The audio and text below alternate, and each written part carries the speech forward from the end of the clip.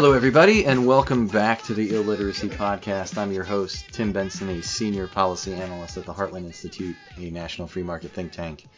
Not a very new podcast anymore. We've been doing this for almost 2 years now, so.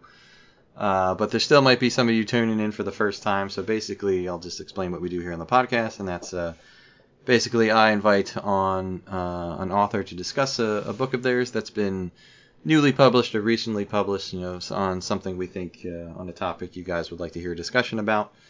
And then hopefully at the end of the podcast, or even in the middle of the podcast to get your druthers about you go ahead and give the book a purchase yourself and give it a read. So if you like this podcast, please consider giving Illiteracy a 5-star review in Apple Podcasts or wherever you listen to this show. And also by sharing with your friends, as that's the best way to support programming like this. And my guest today is Dr. Donald L. Drakeman. And Dr. Drakeman is a fellow in Operations and Technology Management at the Cambridge Judge Business School, a distinguished research professor in the program on Constitutional Studies at the University of Notre Dame, and a venture partner at Advent Life Sciences. He is the founding CEO of the U.S. biotech company that pioneered the development of the checkpoint inhibitor cancer treatments recognized in the Nobel Prize for Medicine 2018. These products, Yervoy and Opdivo, are being used to treat many different forms of cancer. But most impressively, though, the crowning laurel of his impressive career, really, is that he is a previous guest on this podcast. Or I kid. But yes, he is a previous guest on this podcast for his book, The Hollow Core of Constitutional Theory, Why We Need the Framers. But lastly, he is also the co-author, along with Lisa Drakeman and Nectarios Oreopoulos, of From Breakthrough to Blockbuster, The Business of Biotechnology, which was published back in April by Oxford University Press, and is the book we will be discussing today. So, Dr. Drakeman, thank you so much for coming back on the podcast. I appreciate it. Thanks for having me, Tim. It's great to be back. No problem. Anyway, so first off, would you tell us about your collaborators on this book and what made you want to write it? What was the genesis of the book? So I spent most of my career in the biotech industry as an entrepreneur, starting and running biotech companies, trying to cure cancer and other terrible diseases. And I got into it very early on, as did my wife, Lisa Drakeman.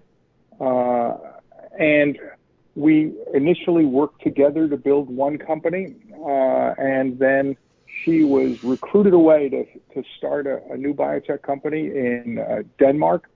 And so she was successful in her venture, or my venture that we started together, has done well in terms of coming up with new treatments and building opportunities for medicine to improve. And as we went through that process, and particularly two people who came to it from the outside of the sciences, we both are humanities students by training. And so we learned this on the go, and we had to learn the entire industry from beginning to end, all of the regulatory side, the science side, the business side.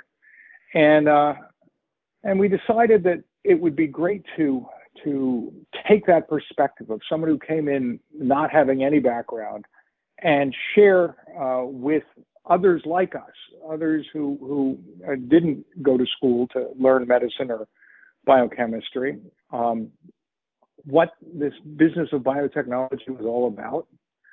And we got together with our friend and colleague, Aris Oreopoulos, who's a Cambridge professor, who's an academic expert in this area. And the idea was we want to, be participant observers to explain how it really works, in the trenches. But we also want to take advantage of the very best academic insights that have come over the last, 50 years into how to develop new drugs, how to do things that have never been done before. And that's what he brought. And we had a great partnership. And the result is the book you see. All right. Well, I guess we should start with the basics first. So what exactly is a biotech company? a biotech company is basically a little pharmaceutical company with no products that they're selling yet. So at one point back in the history of biotech 50 years ago, these companies started out to try to use new biological tools that weren't being used by the pharmaceutical industry. Monoclonal antibodies and recombinant DNA, newfangled things that won Nobel Prizes back in the 70s. But then the pharmaceutical industry figured out those are great inventions. We should use those tools also. So they started doing it. And the biotech companies kept going because it turned out that bringing entrepreneurial passion and blending it with the capital markets, I mean, is just it's actually a miracle medicine in making new medicines. And it turns out we have now thousands of little companies. Average biotech company has 50 employees. They are trying to compete in one of the world's most heavily regulated areas. There are very few areas outside of nuclear power, I think, that are regulated more than the government regulates the development and licensing of new medicines. And for good reason in terms of protecting the public and all that sort of thing. But you've got an area where expertise in science, expertise in regulation, expertise in business, all that expertise is required. And the pharmaceutical companies have loads of it. They have 100,000 employees each. They've been doing it for the better part of a century. They have the advantage of scale, of scope, of expertise, and of vast resources. These little biotech companies just have new ideas that they're trying out. And I think if you're a betting person, you might think the smart money would bet on the pharmaceutical companies who know what they're doing and have the resources to do it.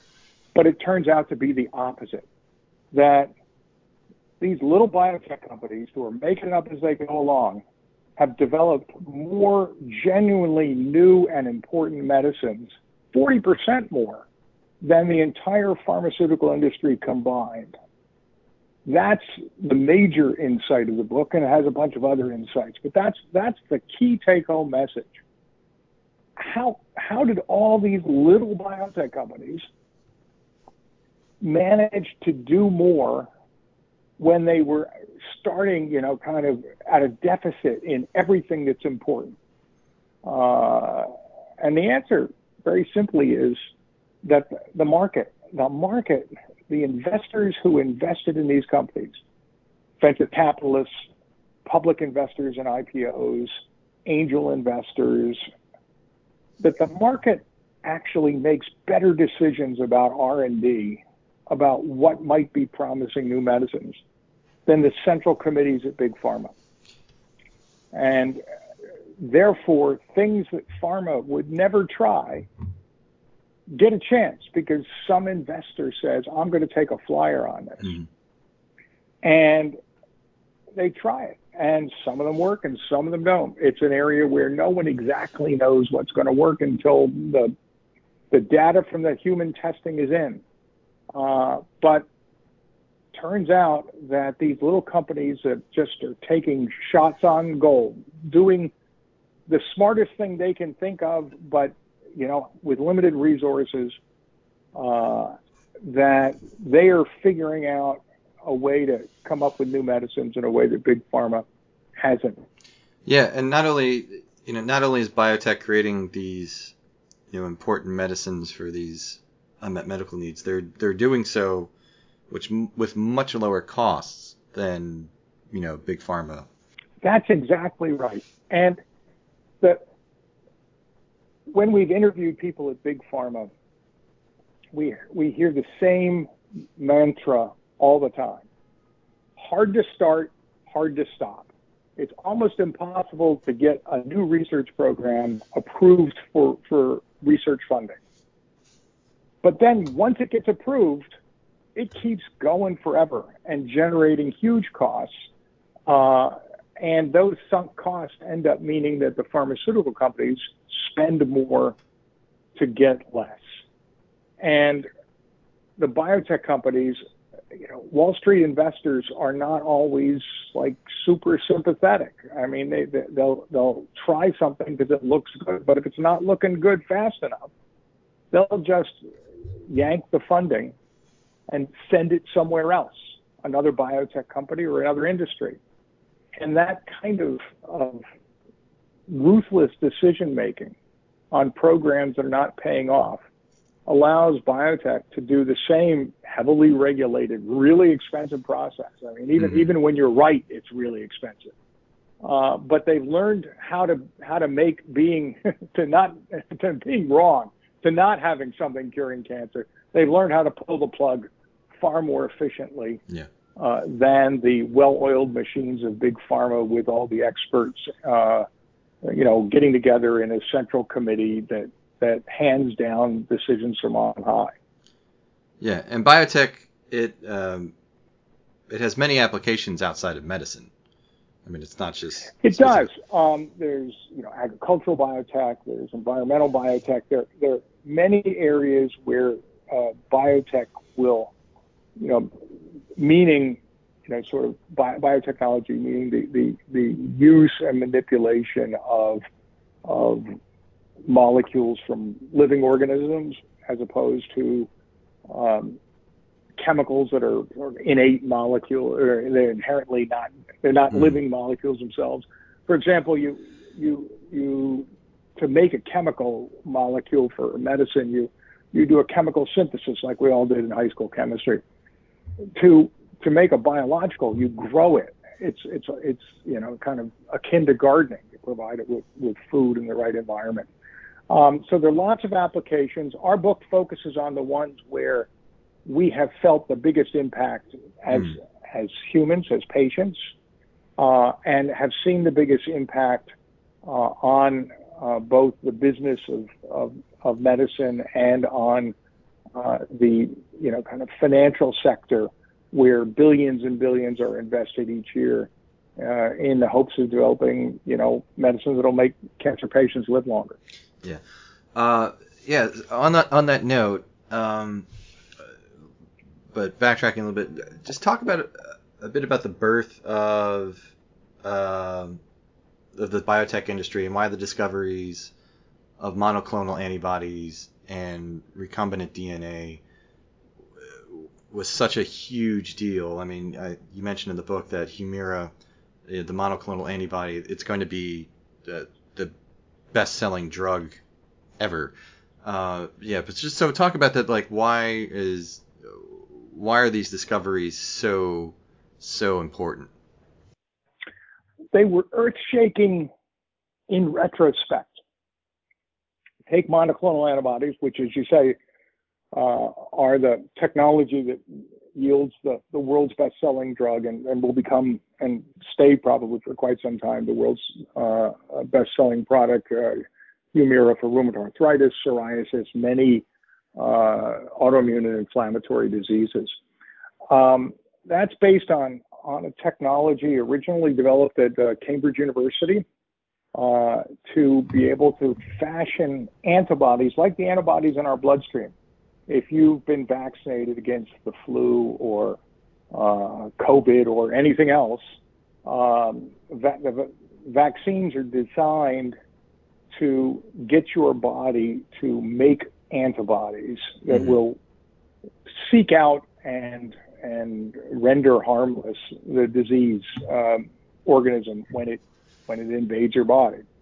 So antibodies are essentially the eyes and ears of our immune system. But sometimes the body's own antibodies are not doing the right job, or there aren't enough of them.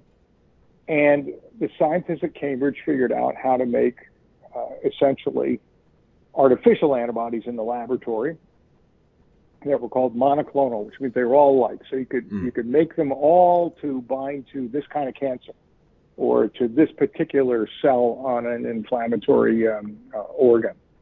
And what was interesting at the time, now back then, essentially all the medicines anybody knew about were chemicals, these synthesized non-living entities that we think of as pills that we take to feel better from this and that. When the Cambridge scientists said, look, we just created this wonderful thing. We can make antibodies just like the body makes antibodies. They went to their patent office, and the patent office said, we don't really foresee any commercial applications of this technology, so we're not going to file a patent. This was kind of stunning in retrospect, since it's led to this product that sells many, many billions a year. But it shows how you can't always see at the time where medicine's going to go. Then people started using antibodies in a variety of different diseases. Early trials, some of them worked, some of them didn't. Took a long time to figure out why they did and why they didn't. And I actually had a very eminent physician say, when I was pitching the idea of antibodies, that antibodies will never be used to treat cancer. And then right now, antibodies are one of the mainstays of cancer treatment. So predicting the future is hard, as Yogi said, and predicting it in medicine is harder than in most fields. So that was that discovery, and then the twin discovery at roughly the same time was recombinant DNA, which is how we can make insulin, for example, now in a laboratory and give it to diabetes patients, when before it had to be extracted from, I think, pigs, because we didn't know how to duplicate living cells like that, and we learned how to do it. And those are the twin towers of biotechnology as it's applied to health. And that started off the industry. Venture capitalists said, wow, we're going to try to take advantage of these things. But then everybody started doing it because the technologies became so exciting. Right. And so really what ended up differentiating biotech companies from pharma companies is just that we in the biotech industry were just little companies that didn't have enough resources, and we're kind of figuring it out as we went along. And that entrepreneurial spirit combined with the marketplace goes a long way. Mm-hmm. Yeah. All right. Well, just talk a little bit about the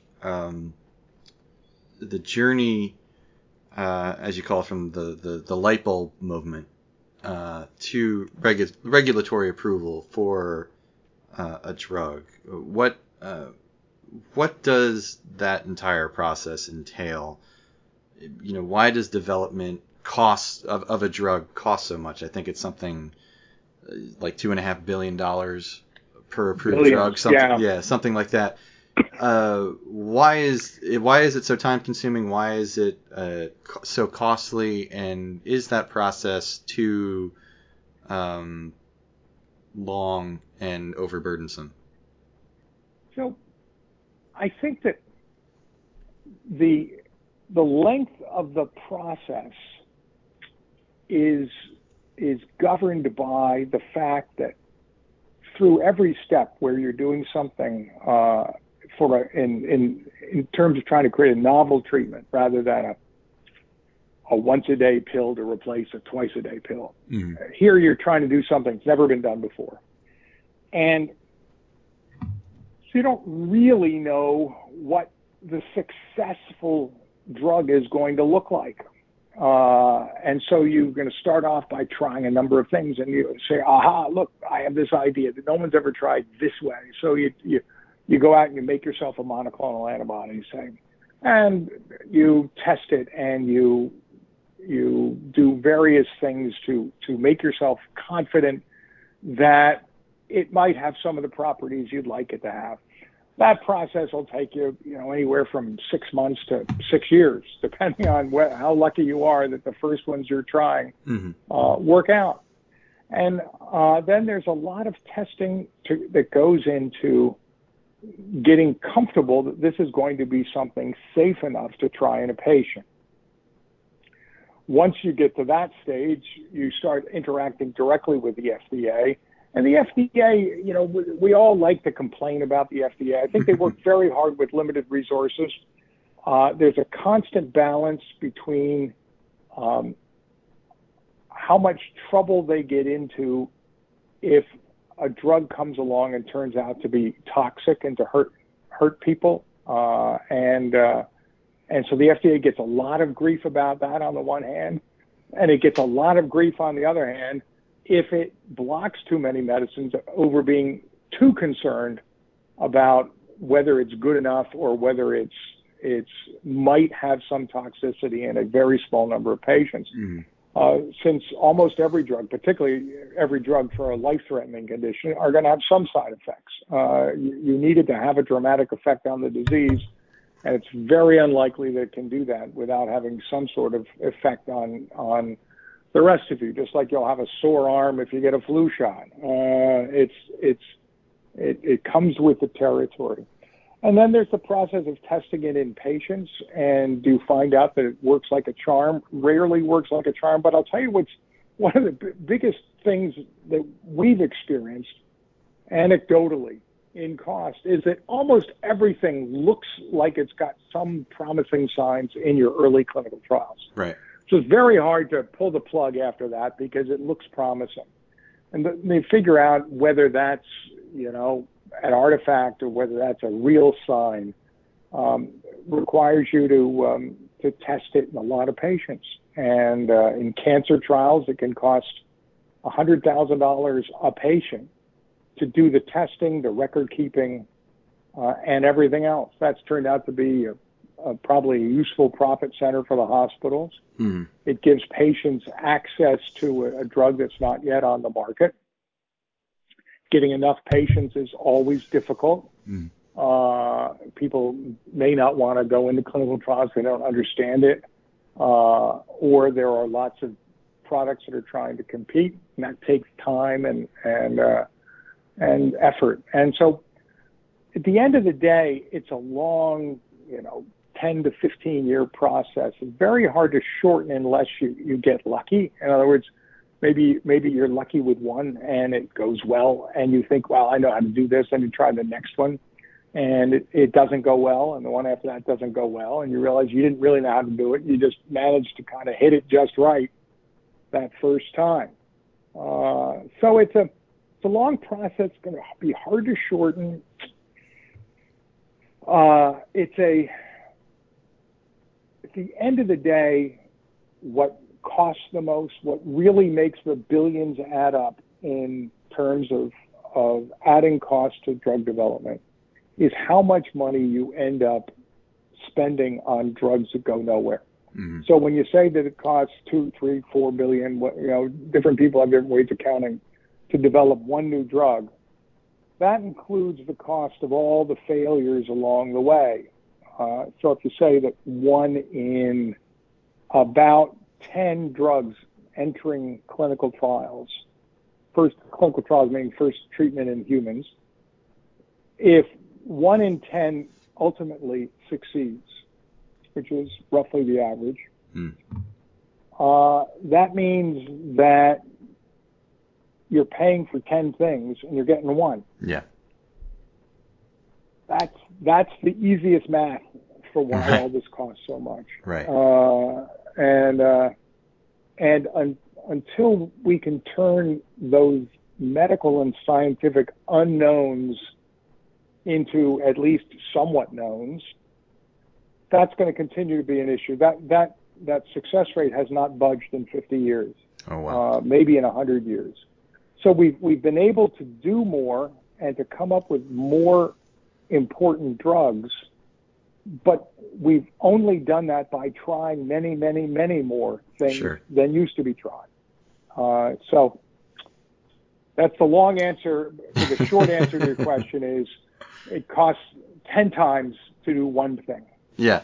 But I was thinking sort of on the subject, and just if you don't mind indulging me, because I know next to nothing about this sort of stuff. So like the COVID vaccines, for example, it seems like those were, I don't know if there was anything sort of, they were built on anything in development already, but it seems like those were, pushed out to market at record speed. It was a very impressive effort to get these vaccines out there. Is the COVID vaccines sort of sui generis? They're just like their own thing, or is that can the process be streamlined for other drugs, like the way, or for other medicines, that the way things were for the COVID vaccines? Yeah, so I think the answer is sort of. Vaccines are a little bit easier to develop than drugs for a bunch of reasons I won't bore you with. But at the very least, one of the key factors is that your clinical trial measures whether patients are generating antibodies. As I said at the beginning, that's what you're trying to do, trying to get your patient to make their own antibodies.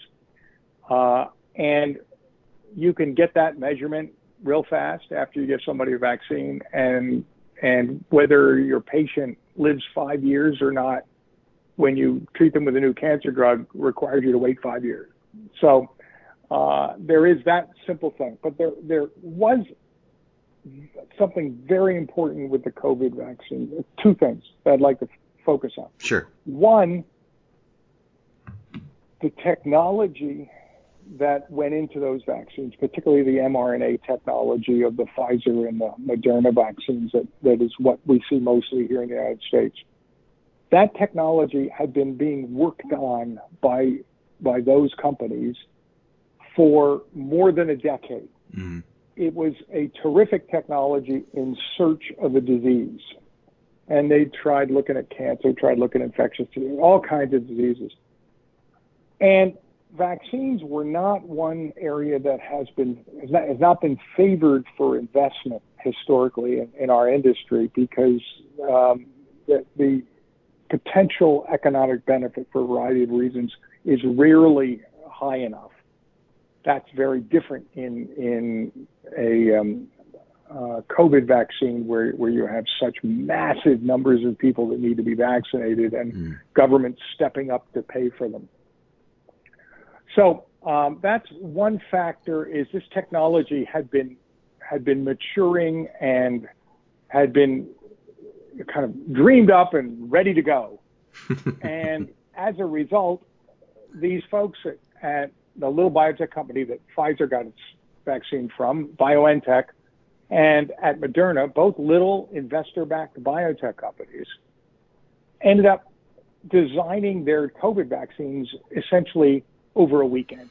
Oh, wow. Because everything was ready. It was like plug and play. Sure. Like, wow, this is just what we needed, a pandemic. And so the technology was ready, and then they were off to the testing races, and it turned out to work. Now, there were many, many other vaccines that were tested that didn't work. We don't hear about them because they didn't work. Mm-hmm. And some countries, sort of bet heavily on a vaccine developed by one of their local, companies. And if that didn't work, they were in a not terrific place. So we have been fortunate. Interesting story about Glaxo. Glaxo was the number one vaccine company. They've been working on mRNA technology. They've been thinking, maybe we should try this with vaccines. COVID comes along.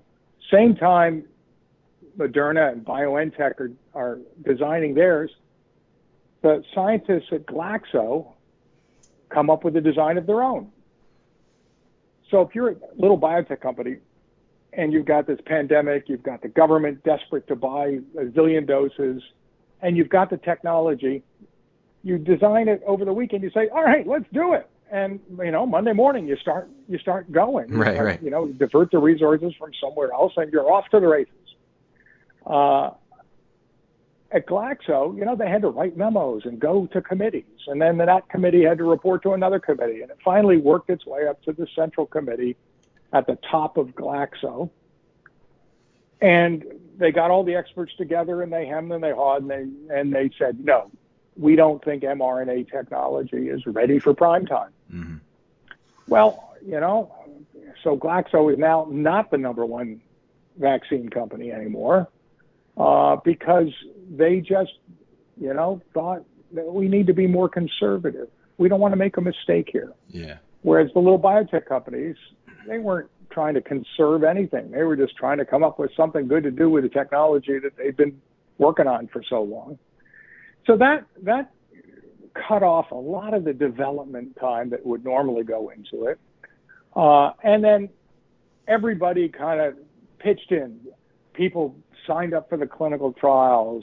There became a kind of global data sharing in a way that it tends sometimes not to happen in a competitive industry. And so it ended up working about as well and about as fast as it could possibly be done.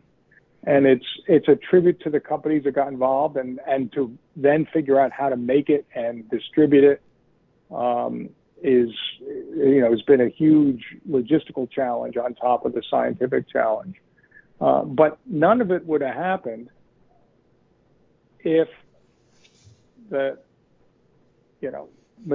and BioNTech, little German biotech company, didn't have investors that had given them some money to try this newfangled mRNA technology. Geez, anything you can come up with, because we got money working here. Yeah. That's what happened. Yeah, I just want to say, speaking of the money thing, tell us about the capital raising process for biotech. What does that entail? Where is that fund? Where's the funding coming from for these companies? For most companies in the early stages, it comes from venture capital, and that's the first place at which there's an opportunity for there to be a technology that's a good idea that never quite goes anywhere. And so wherever the scientists are that have come up with this clever idea, they need to find an investor, and they're often people like the folks at my firm, MDs and PhDs and entrepreneurs who have been around this block before, who evaluate it and look at whether this looks promising enough. And we set up a fund to have, 12 to 15 investments in it, and so that, we know most of those investments aren't going to go anywhere. And then when we do make an investment, we do it in tranches, and we say, okay, we want to see your experiments show A, B, and C. And if they show A, B, and C, which means it looks like you're making progress on a good timeline in the right direction, then we'll come through with more money. And we commit to give you that more money if you're getting good results. But if you're not getting good results, that's not worth putting more money in. And then we're going to pull the plug and invest it in some other company.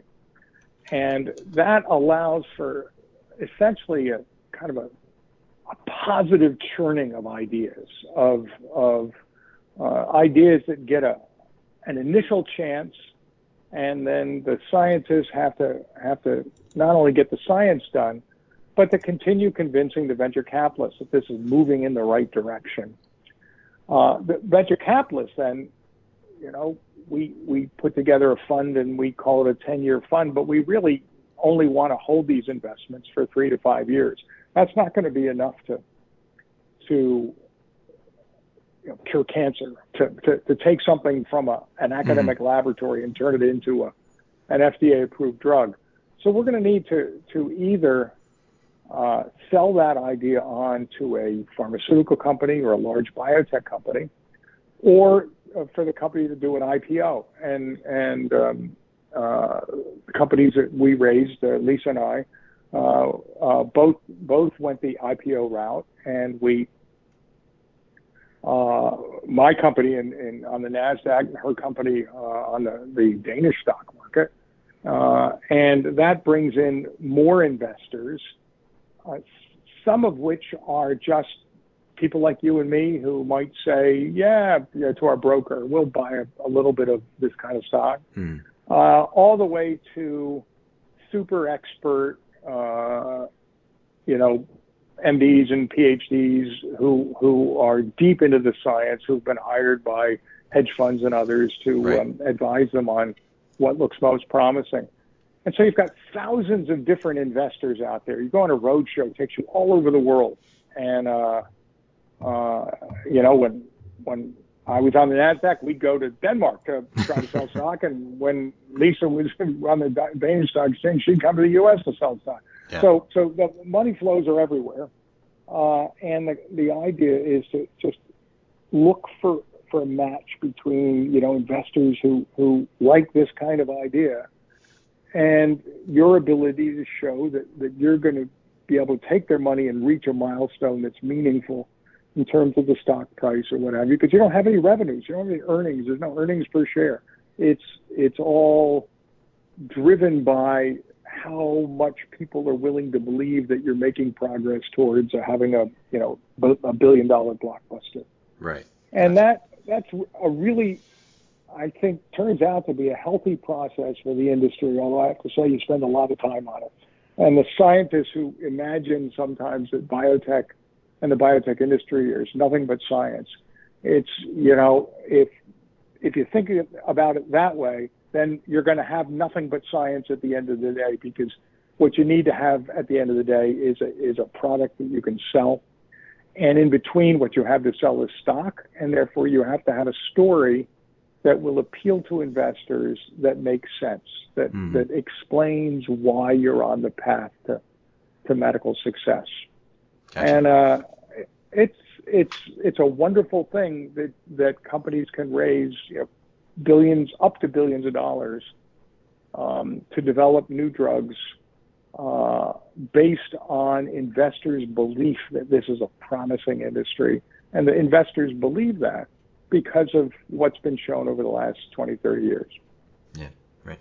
So you mentioned CEOs a little bit ago, and then you mentioned that, your background, your wife's background, is not in medicine or chemistry or anything like that. You're, liberal arts people. But where are the biotech CEOs coming from? Are these guys and gals mostly from one specific area, or is there, are their backgrounds completely unique? They're coming from law or anything else, but medicine or science, anything like what is there a trend to where these CEOs are coming from, or anything like that, or is it just totally scattershot? At the beginning, a lot of the CEOs were drawn from the large pharmaceutical companies, and some of them worked out really well, and others found it difficult because they were being asked to do the same thing they used to do with 100,000 people with less than 100 people. Right. And so applying big pharma management style to little biotech companies not always been successful, but it has sometimes. So some come from big pharma. Sometimes the scientific inventors have an entrepreneurial instinct and an ability to communicate with non-scientists that allows them to come in and actually build a company and tell the story to investors who are not scientifically trained. Other scientists are,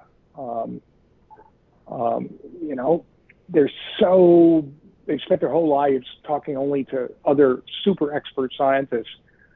They may have the world's best story, but they don't know how to tell it to the people who have, the money that they need to get.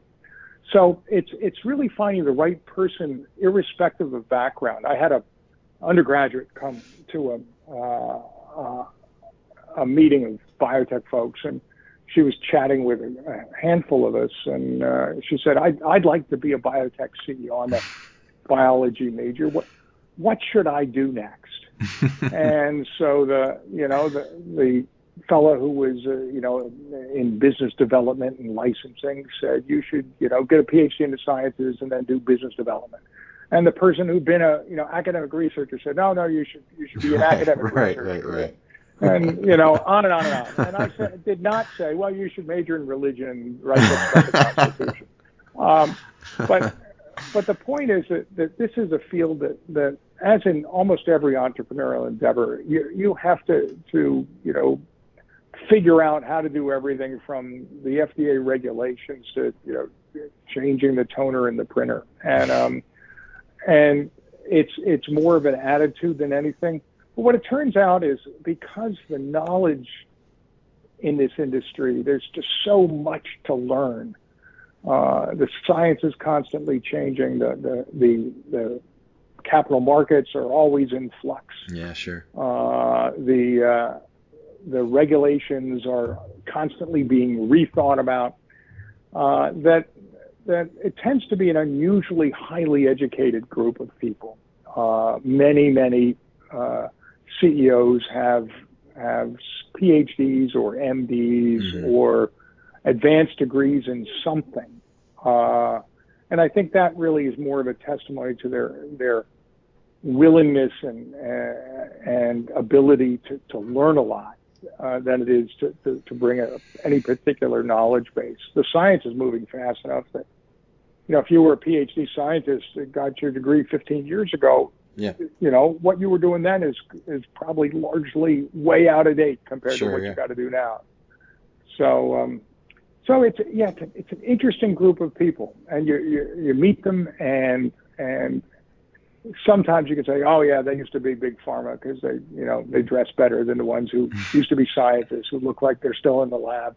But in terms of what they say and do, the successful ones all sound alike. It's an ability to kind of get excited about the science and explain how that's going to change the way patients' lives are impacted. Yeah. Are most of these companies, are they coming from Silicon Valley, or are they, spread out, geographically in the United States? This is very much a global industry. Almost every developed country has a biotech industry. The U.S. was first, although with the monoclonal antibody technology, the technology has often come from non-U.S. sources. But the U.S. has been historically, and I very much hope in the future, will be very friendly to entrepreneurship. We'll have, investors who are very open to looking for, high risk, high reward opportunities. And for a long time, and still, the U.S. dominates in terms of the numbers of companies and the market caps of the companies. But everywhere you go, increasingly, you can even do an IPO in China now with a biotech company, in Japan, that probably wasn't possible when we started, and it's now going on. But everyone looks to the U.S. as sort of the gold standard of a combination of the entrepreneurs, the science, and the financial markets to support them. Yeah. So, where do you think the industry is headed in the future? What the map of the genome? Where is that going to lead? In the next 50 years or. I scratch my head with my business school colleague Aris over this, because the typical business cycle is you get these disruptive technologies come along, and a bunch of entrepreneurial upstarts take advantage of them, and the big established players like Big Pharma are threatened, and some of them, end up being dinosaurs and go away, and some of them adapt, some of them buy the little guys, and then some of the little guys grow into big guys like, Apple and Microsoft. Sure. And then things just settle down a bit, and you've got, you would predict that there would be a kind of a new biopharmaceutical industry of maybe not 85 companies only, but maybe 185. And then there'd be much less this little biotech companies running around. The question not why there are 5,000 biotech companies, but why there are always 5,000 biotech companies. They just keep coming and going, and people keep making new ones. Yeah. And I think it's going to stay that way. I think we're going to really resist the trend of kind of settling in, because of exactly the data we started talking about. that the most efficient way anyone has ever come up with to develop a new drug is by having lots of little companies try all kinds of different things. And that's just for, human nature reasons, just doesn't happen and seems not to be able to happen in the large bureaucratic organizations. You need little companies willing to, really take a flyer on a risky thing to make these new medicines happen. I mean, I really think that they're giving out the Nobel Prizes these days, and so it's top of mind. I think somebody ought to give a Nobel Prize to the biotech investors, the venture capitalists, the hedge funds, the aunts and uncles who helped out the scientists start that company for the first time, whoever they were, right. Because they have done something that if any single person did it, we'd give them a Nobel Prize in a heartbeat, which is to increase the productivity of life-saving drugs by 40%. Yeah, that's great. So do you have any advice to give to the large pharmaceuticals or to the small biotech companies about proper procedure, or proper way to, or how to orient themselves for the future? I think that the pharmaceutical companies are figuring out slowly but surely that for their really innovative drug development, that they need the biotech companies, and that they're outsourcing more and more of that R&D and taking kind of bets, options on lots of biotech programs. I think that's very smart because for a lot of reasons I won't bore you with, that my colleague Aris has published widely on, it's in these large organizations. There are just so many levers that work against innovation. Yeah. But the place where I'd like to give advice that I think needs to be heard is we as patients and we as voters want drugs to be less expensive. And we tend to express that in terms of, well, this drug is too expensive. And the rest of the world has sort of, those complaints have caused their governments to stop buying the expensive medicines. And so some medicines that were created, for example, in England, with taxpayer-funded research at English universities, are not available to patients in England because the government deems them to be not cost-effective enough. And we need to realize that to make this wonderful equation of innovation to improve health work, that we as the citizens need to invest in that twice. We need to invest at the earliest stages of the basic research and development that creates monoclonal antibodies and recombinant DNA in the very first place. And then we need to invest at the end to be willing to pay, at least for as long as the patents last, the premium prices that investors need to see for the investors to put up the lion's share of the cost of drug development in the middle. That's where the real costs are. That's where the real risks are. And there need to be rewards commensurate with those risks, or investors are just going to go on and invest in something else. Right, and then we all suffer because then those drugs won't get. Then we don't have the new drugs, right. And the industry goes down the tubes, and we have invested already in all this innovation that's going to go nowhere because it's just too expensive for it to be done any other way. So that's what we need to bear in mind as people, as patients, as voters. This is an industry that needs support for the most exciting and innovative things, because there's just no other way to do it. Well, if we can someday come up with a way to make 100 out of 100 work instead of 9 or 10 out of 100 work, then it'll get cheaper. But we've been trying that for 100 years, and we haven't budged it. Right, so the best we can do is just keep doing a lot of it. Gotcha. Okay. All right. Well, we've already gone just about an hour, so that's as long as I told you I'd keep you. So I won't keep you any longer. But you've been a guest on the podcast before, so I asked this question to basically everybody that comes on. Oh, excuse me. That's basically what would you like to get the audience, or what would you like the audience to get out of this book, or what's the one thing you'd want a reader to take away from having read the book?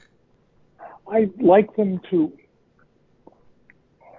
realize just how special it is that new vaccine that they got, or the drug that saved the lives of someone in their family, just how special and hard that was to do, and that the industry that's trying to bring them more needs your support one way or the other, and that it's a really, I'll call it an American miracle to start with, because that's where it started.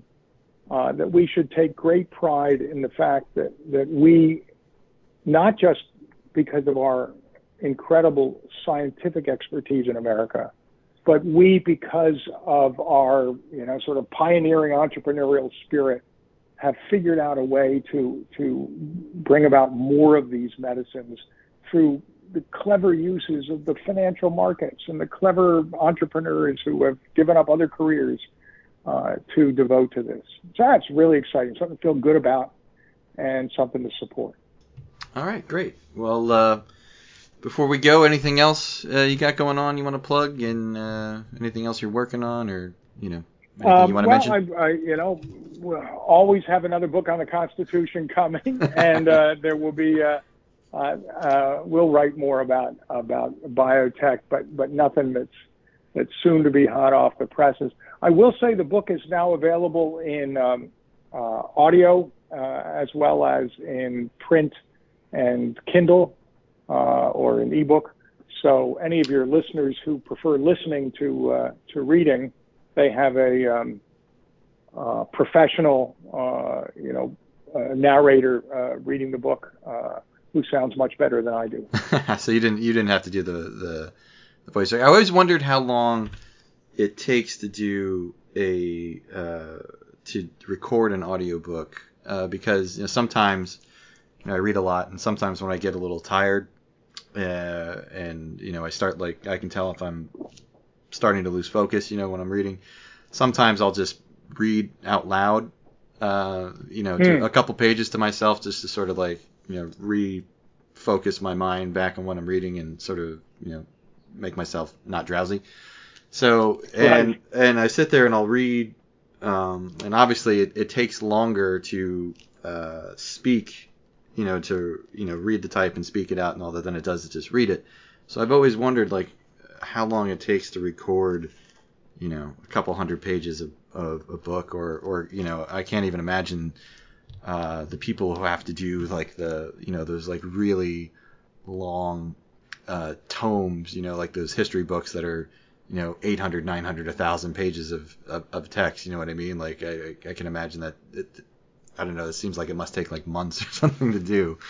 But are you right? I'd be amazed. I certainly couldn't do it. And the fellow that they hired to do our book was he's an actor as well as a voice actor, and has a great voice. But he tends to narrate mostly thrillers and books where the magic bullets come out of guns, not out of test tubes. and he does a terrific job of saying recombinant DNA and monoclonal antibodies and all the technical stuff. So yeah, there's got to be a kind of a training and a practice to it, beyond just picking up the book and starting with in the beginning. Yeah, exactly. Yeah, I mean, because it's just, I know just from reading to myself, or just reading to my son or something like that, how many times I'll trip over a word, or I'll be reading faster than my mouth is processing, and I'll mess something up. So I can't imagine like how many times they have to like all right, take 2 on this sentence, or take 5 on this sentence, or something exactly. like that. Yeah, and I always wondered like how people just like sort of fall into that line of work. Sort of, I remember like I went to watch like a highlight match one time, and I was just like, how do people get into like I get like how like kids get into like baseball or football or basketball or skateboarding or something like that, but it was like highlight is like so weirdly specific. It's like how do kids get into that? It must be like taught through the family or something like that. And so I was like, how do people get into narrating audiobooks and that sort of thing? So, but I guess that makes sense that he's an actor. I mean, someone with some sort of professional, thespian training, something like that, used to speaking out loud for a living. You know what I mean? I guess that makes sense that they end up doing the books. But, whether he just, he's between, movies or TV shows, and he calls up the book folks and say, I'd like to be a book narrator, or how that works, I don't know. We asked, Oxford University Press, whether they would be interested in doing an audiobook, and they said it's not really their choice. That company Audible, I think it is, will look at that's Amazon's books that have been published company, right? And will choose the ones they think will be attractive as audiobooks. Oh, I did not know that. And then they pick whatever narrator they think fits. And so we just one day they sent us a note saying, an Audible book's going to be available next week. And we said, that's great, but we didn't know anything about it otherwise. Nobody asked us, would we like to narrate it? And nobody asked me whether, I would have preferred James Earl Jones or somebody sure, with a distinctive voice. But you don't get your pick. You don't get to exactly. I mean, maybe if you're Lee Child or James Patterson, if you want to do it, you just tell them that's part of the deal. But if you're us, it's just we're glad that somebody thought that there'd be a good market for the audiobook, and it's kind of neat to hear you hear your own voice on the radio or on the podcast all the time, but to hear our own words in somebody else's voice is kind of interesting and a new experience.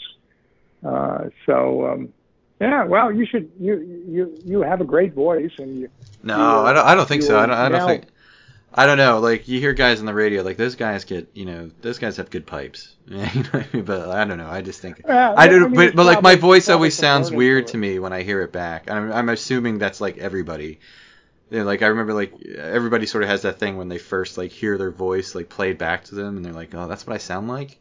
Like I sound like that doesn't sound like me, or like the voice that I hear when I'm speaking, But anyway, all right. Well, enough of that stuff. Anyway, so the the book and now audiobook is From Breakthrough to Blockbuster: The Business of Biotechnology.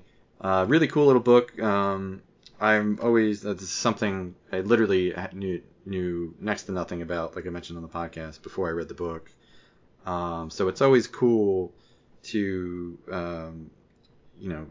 read about something that you don't really know and getting sort of plugged in to a little world, the biotech ecosystem, as you call it, and seeing what takes place and how the sausage is made and all that sort of stuff. It's really, really, really interesting, and I highly, highly recommend it for everybody out there. And then again, so the book is From Breakthrough to Blockbuster: The Business of Biotechnology. And my guest today, one of the authors, Dr. Donald Drakeman. So Dr. Drakeman, again, thank you very, very much for coming back on the podcast. Always a pleasure talking to you, and looking forward to the next one. Perfect. I am too. Thanks very much, Tim. No problem. And again, if you like this podcast, please consider leaving us a 5-star review and sharing with your friends. And if you have books you'd like to discuss with us on this podcast, you can reach out to me at tbenson@heartland.org. That's TBENSON at heartland.org. And for more information about the Heartland Institute, you can just go to heartland.org. And we have our Twitter account for the podcast. You can reach out to us there if you have any questions, comments, or whatever. Send us a DM, give us a follow, all that stuff. Our Twitter handle for the podcast is @illbooks, @ILL books. So check that out. And that's pretty much it. So thanks for listening, everyone. We'll see you next time. Take care. Love you, Robbie. Love you, Mom. Bye-bye.